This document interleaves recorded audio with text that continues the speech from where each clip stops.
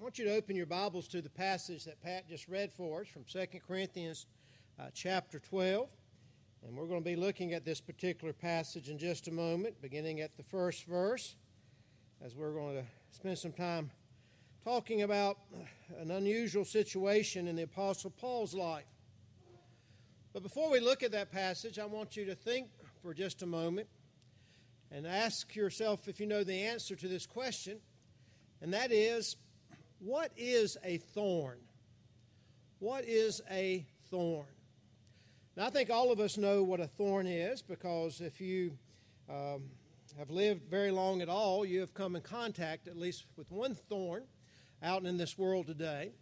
But the American Heritage Dictionary defines a thorn as a modified branch in the form of a sharp, woody spine. Now, I never thought about that before, but the official definition of a thorn is just simply a branch that comes off of a plant or off of a tree or off of a vine that, instead of branching out like other branches do, this forms a spine that is sharp. And all of us, as I said, have come in contact with thorns perhaps. I know I have. We used to do a lot of hiking with our family, and as we went along the path, every now and then we'd run into some thorn bushes, as we call them, and they would cut our legs, or we get one stuck in our leg or arms or hands or something. When I was a little kid, I would go with my parents to go blackberry picking. And if you've ever been blackberry picking, you know you're going to get some thorns. There's just no way around it. I enjoyed blackberry cobbler that my mother made, but I did not enjoy the fact that oftentimes when I came home, especially if I was wearing shorts, I'd have scratches all over my legs, scratches all over my arms, and have pricks all in my hands from picking those blackberries. It's almost like they decided they didn't want us to get them, and they were going to do everything they can to stop us as a defense mechanism. Of course, this summer we were allowed to go to the beach, and one of the things that I noticed this year that I thought was very unusual was the fact that not one time while we were at the beach this year did I step on those little bitty balls that are full of thorns. Normally, it seems like whenever I walk anywhere down there, there was these little berry cuckleberries, whatever you call them, that are full of thorns, and you step on one, you knew you stepped on one. Many years ago, we had a miniature schnauzer that was kind of given to us. And we would take that dog to the beach, and after we walked that dog at the beach, and we came back, his fur would just be full of these little bitty thorn berries, as we call them. Thorns can be a nuisance. Thorns can be something that I see no reason at all anybody would enjoy. It's interesting that when Adam and Eve sinned in the Garden of Eden, and God was telling Adam and Eve how things were going to change now. There in chapter 3, after God had told Eve about childbearing and different things like that, he moved on to Adam and some of the things that he was going to deal with. In verse 18 of chapter 3, he specifically mentions that one of the things that goes along with what he's going to have to deal with now is thorns. The world was going to change forever because now there's going to be thorns in your life, Adam. So we can see that thorns are something that is a part of this life, is something that is a nuisance, of course. There's a very beautiful flower that smells wonderful. It's pretty to look at, but it also has thorns, and you have to overcome those thorns if you're going to enjoy the flower. But I think obviously as we start thinking about thorns, and we especially think about the passage that we're looking at tonight, thorns is also a metaphor for anything that makes life difficult for us. It's used as a metaphor because thorns are something that we don't enjoy. Thorns are something that causes pain. Thorns are something that you come across in your daily activity. No one goes out and just looks for a thorn and hoping it's going to stick it, but instead, usually when a thorn attacks us, if you will, it's when we least suspect it. And so thorns is a very good metaphor for anything in this life that is very difficult for us.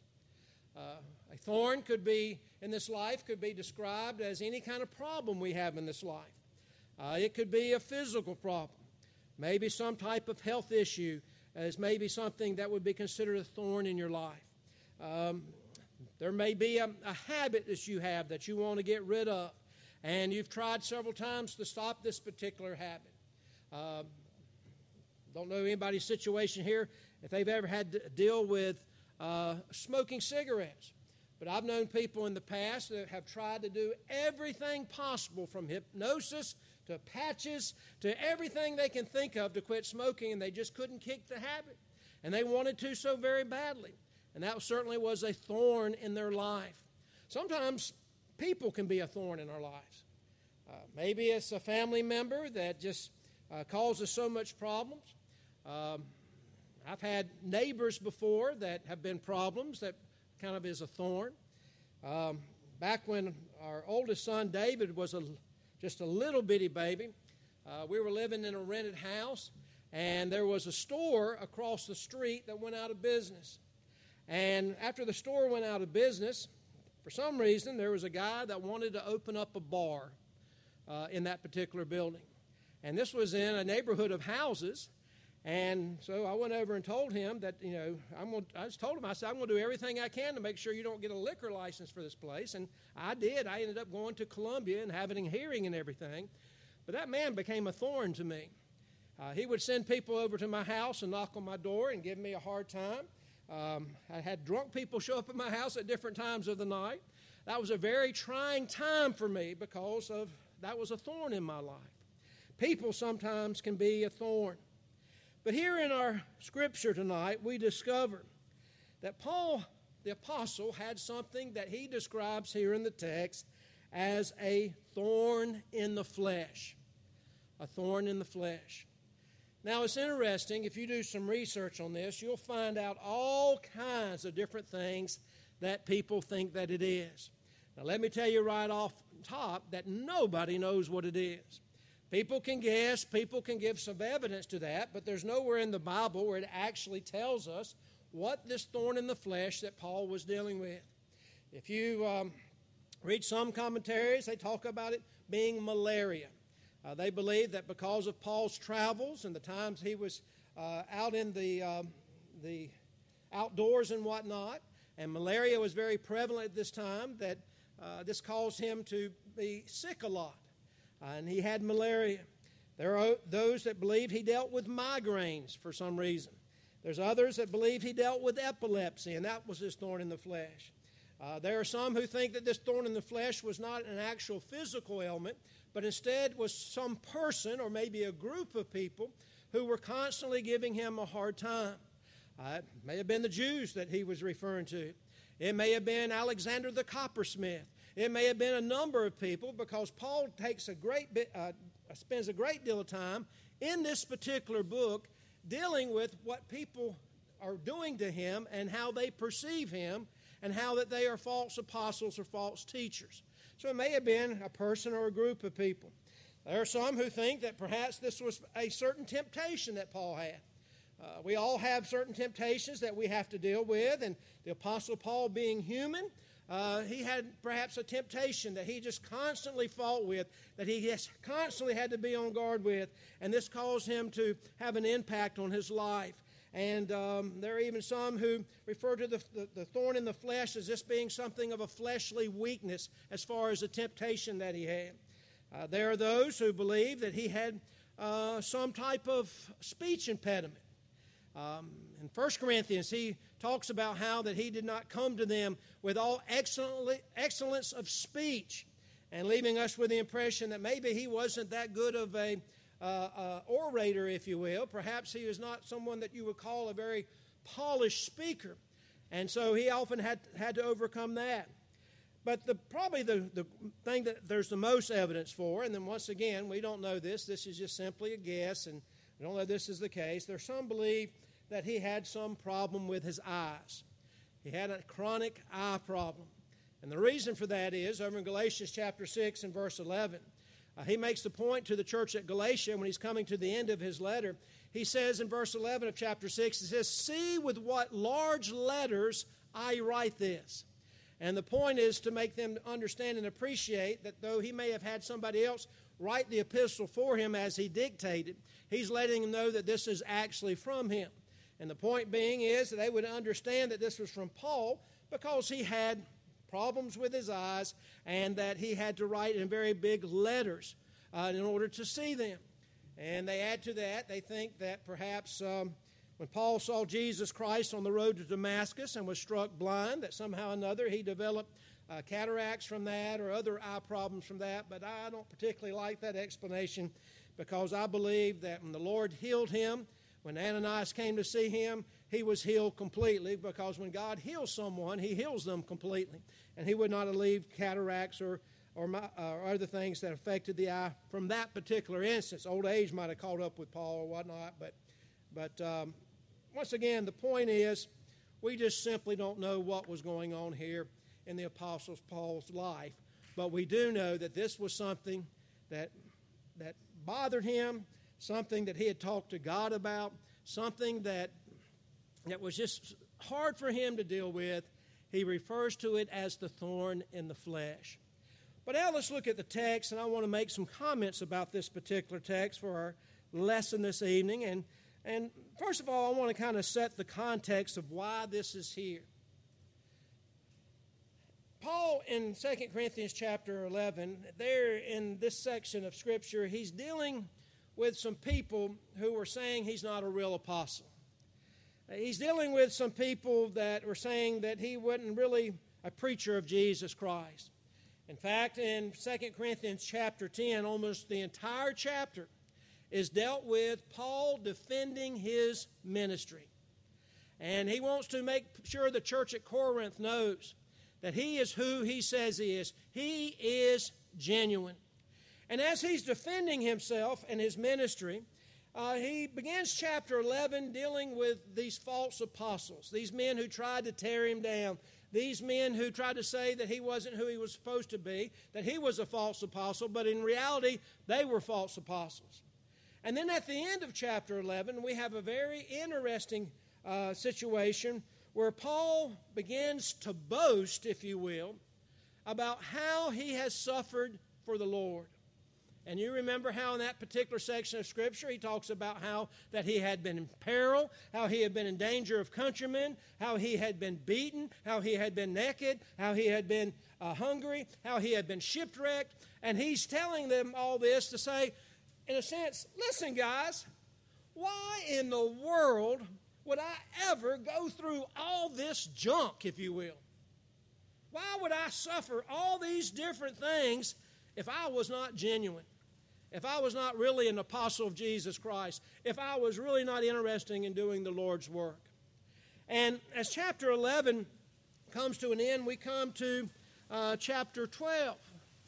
And he's moving from what he just said about all these suffering that he had, and he brings up something specific that he has to deal with as he is a minister for Jesus Christ. Chapter 12, beginning at verse 1, it says, I must go on boasting, although there is nothing to be gained, and I'm reading from the NIV. I will go on to visions and revelations from the Lord. So now he's changing something. He says, I talked about the suffering that I had, and I can put that to let you know that I'm letting you know that this is something that you need to know about. I'm boasting about it because you need to know about it. And here's something else I want to talk to you about. Something else, another area that I can boast. It won't do any good to boast about it because it really doesn't mean anything. This is not for my benefit. This is for your benefit. But he says, I want you to know that I really am an apostle of Jesus Christ. I really am a bona fide minister for the cause of Jesus Christ because of the visions and the revelations that I've had from God.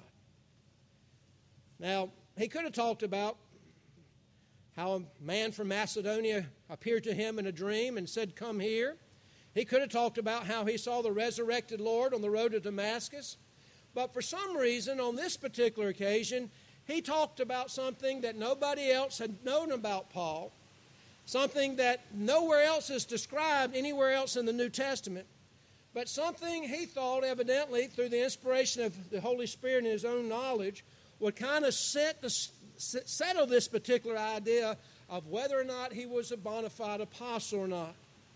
And the thing that he brings up, as we're going to discover here in just a moment, is that he is the only person that we know of in history and in the Scripture that was allowed to go up into heaven and experience what heaven is like and then come back here to earth. And hopefully this monsoon we have won't be too distracting as it hits the roof here. But notice what he says now beginning in verse 2. He says, I know a man. And it's obvious the man he is describing is himself. He says, I know a man in Christ who 14 years ago was called up to the third heaven. Now, the way that people in that society, especially the Jews, looked at the world, they looked at the skies and they thought of three heavens. The first heaven is where the birds flew. The second heaven was where the stars and the moon are. And the third heaven is, of course, where God Almighty is. So what Paul is saying is that 14 years ago, he was called up into the place where God is, the heavenly realm, if you will. And he says, whether I was in the body or out of the body, I do not know. But God knows. And I know that this man, whether in the body or apart from the body, I do not know, but God knows, was caught up to paradise. Paradise, of course, is a word that became into the vocabulary of Paul and others that lived in that time. It was a Persian word that meant beautiful garden.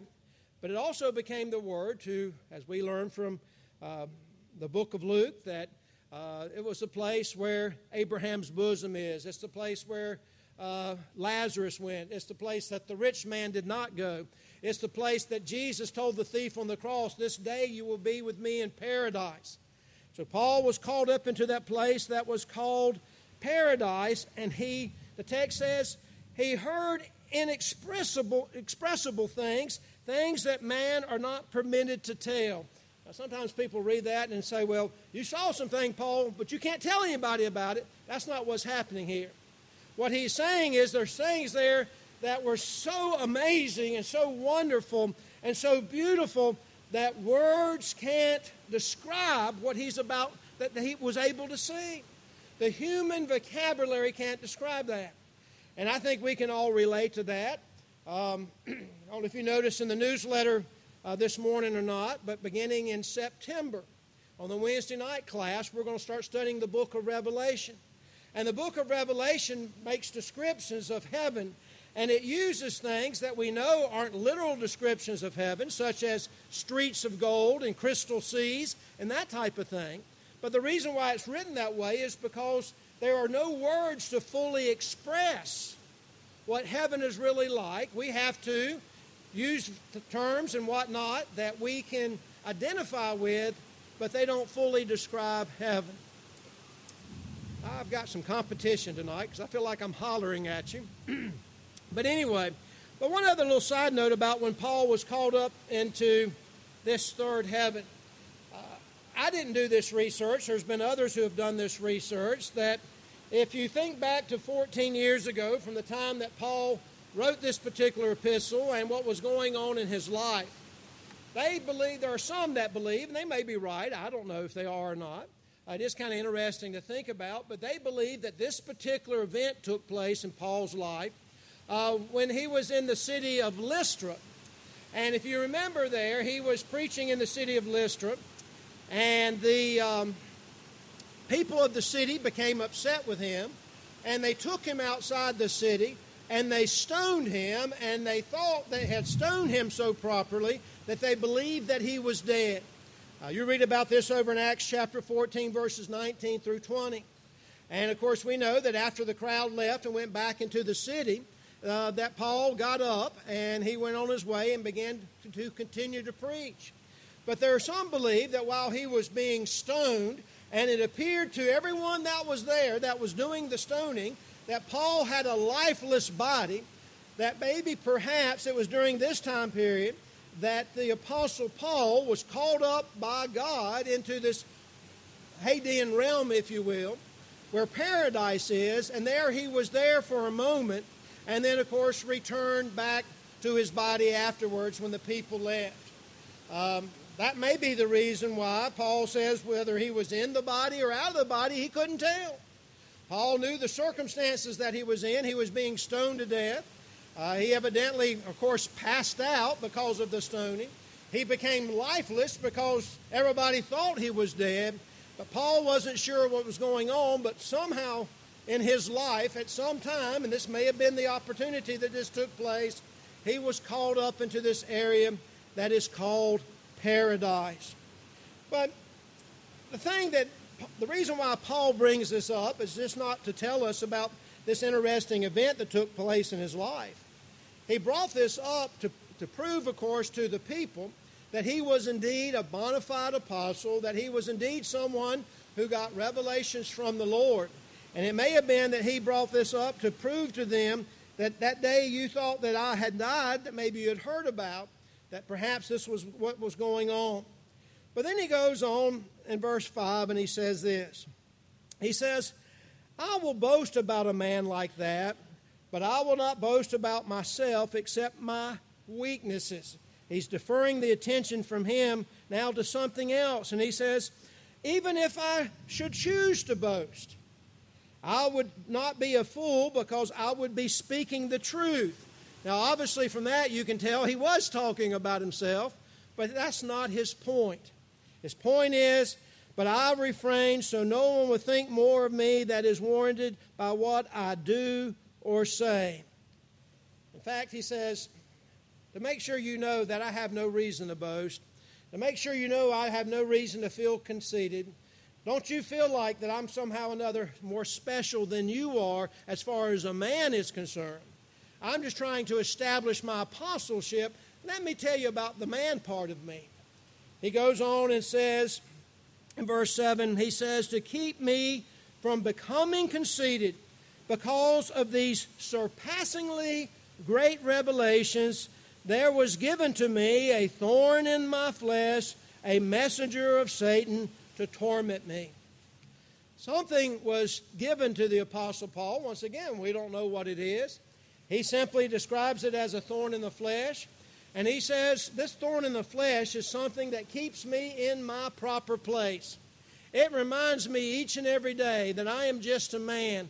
It reminds me each and every day that I'm no different from anybody else. I have an office that I work in. I have a ministry that I'm involved in. But still, I'm a man like everybody else who has problems just like everybody else. But notice he says in verse 8, 3 times I pleaded with the Lord to take it away from me. Now, folks, when I look at that, that is one thing that just stands out. Almost needs to be in bold-faced type, I think, in our Bibles. Because of the fact that when you start thinking about this, and you start thinking about who is saying this, and you start thinking about who was doing the praying here, that's almost mind-boggling. Here was the Apostle Paul, an apostle that was chosen out of due time, apostle that was given a special ministry, an apostle who had done so much for the cause of Christ, perhaps the greatest missionary who had ever lived. And he has a problem in his life, a problem that just he has a hard time dealing with. And he prays to God to have it removed.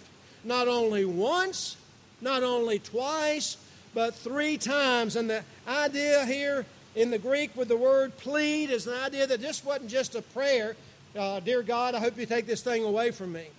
But this was something that was an agonizing prayer. This is something that he prayed earnestly about. But you know what? God said no. God said no. And I think it's very important as we start thinking about thorns in the flesh, whatever that thorn in the flesh that we may have in our own life, and there may have been times in our life that we prayed to God, help me with this, help me with this, help me with this. And God says, no, this is something you're going to have to deal with as long as you live.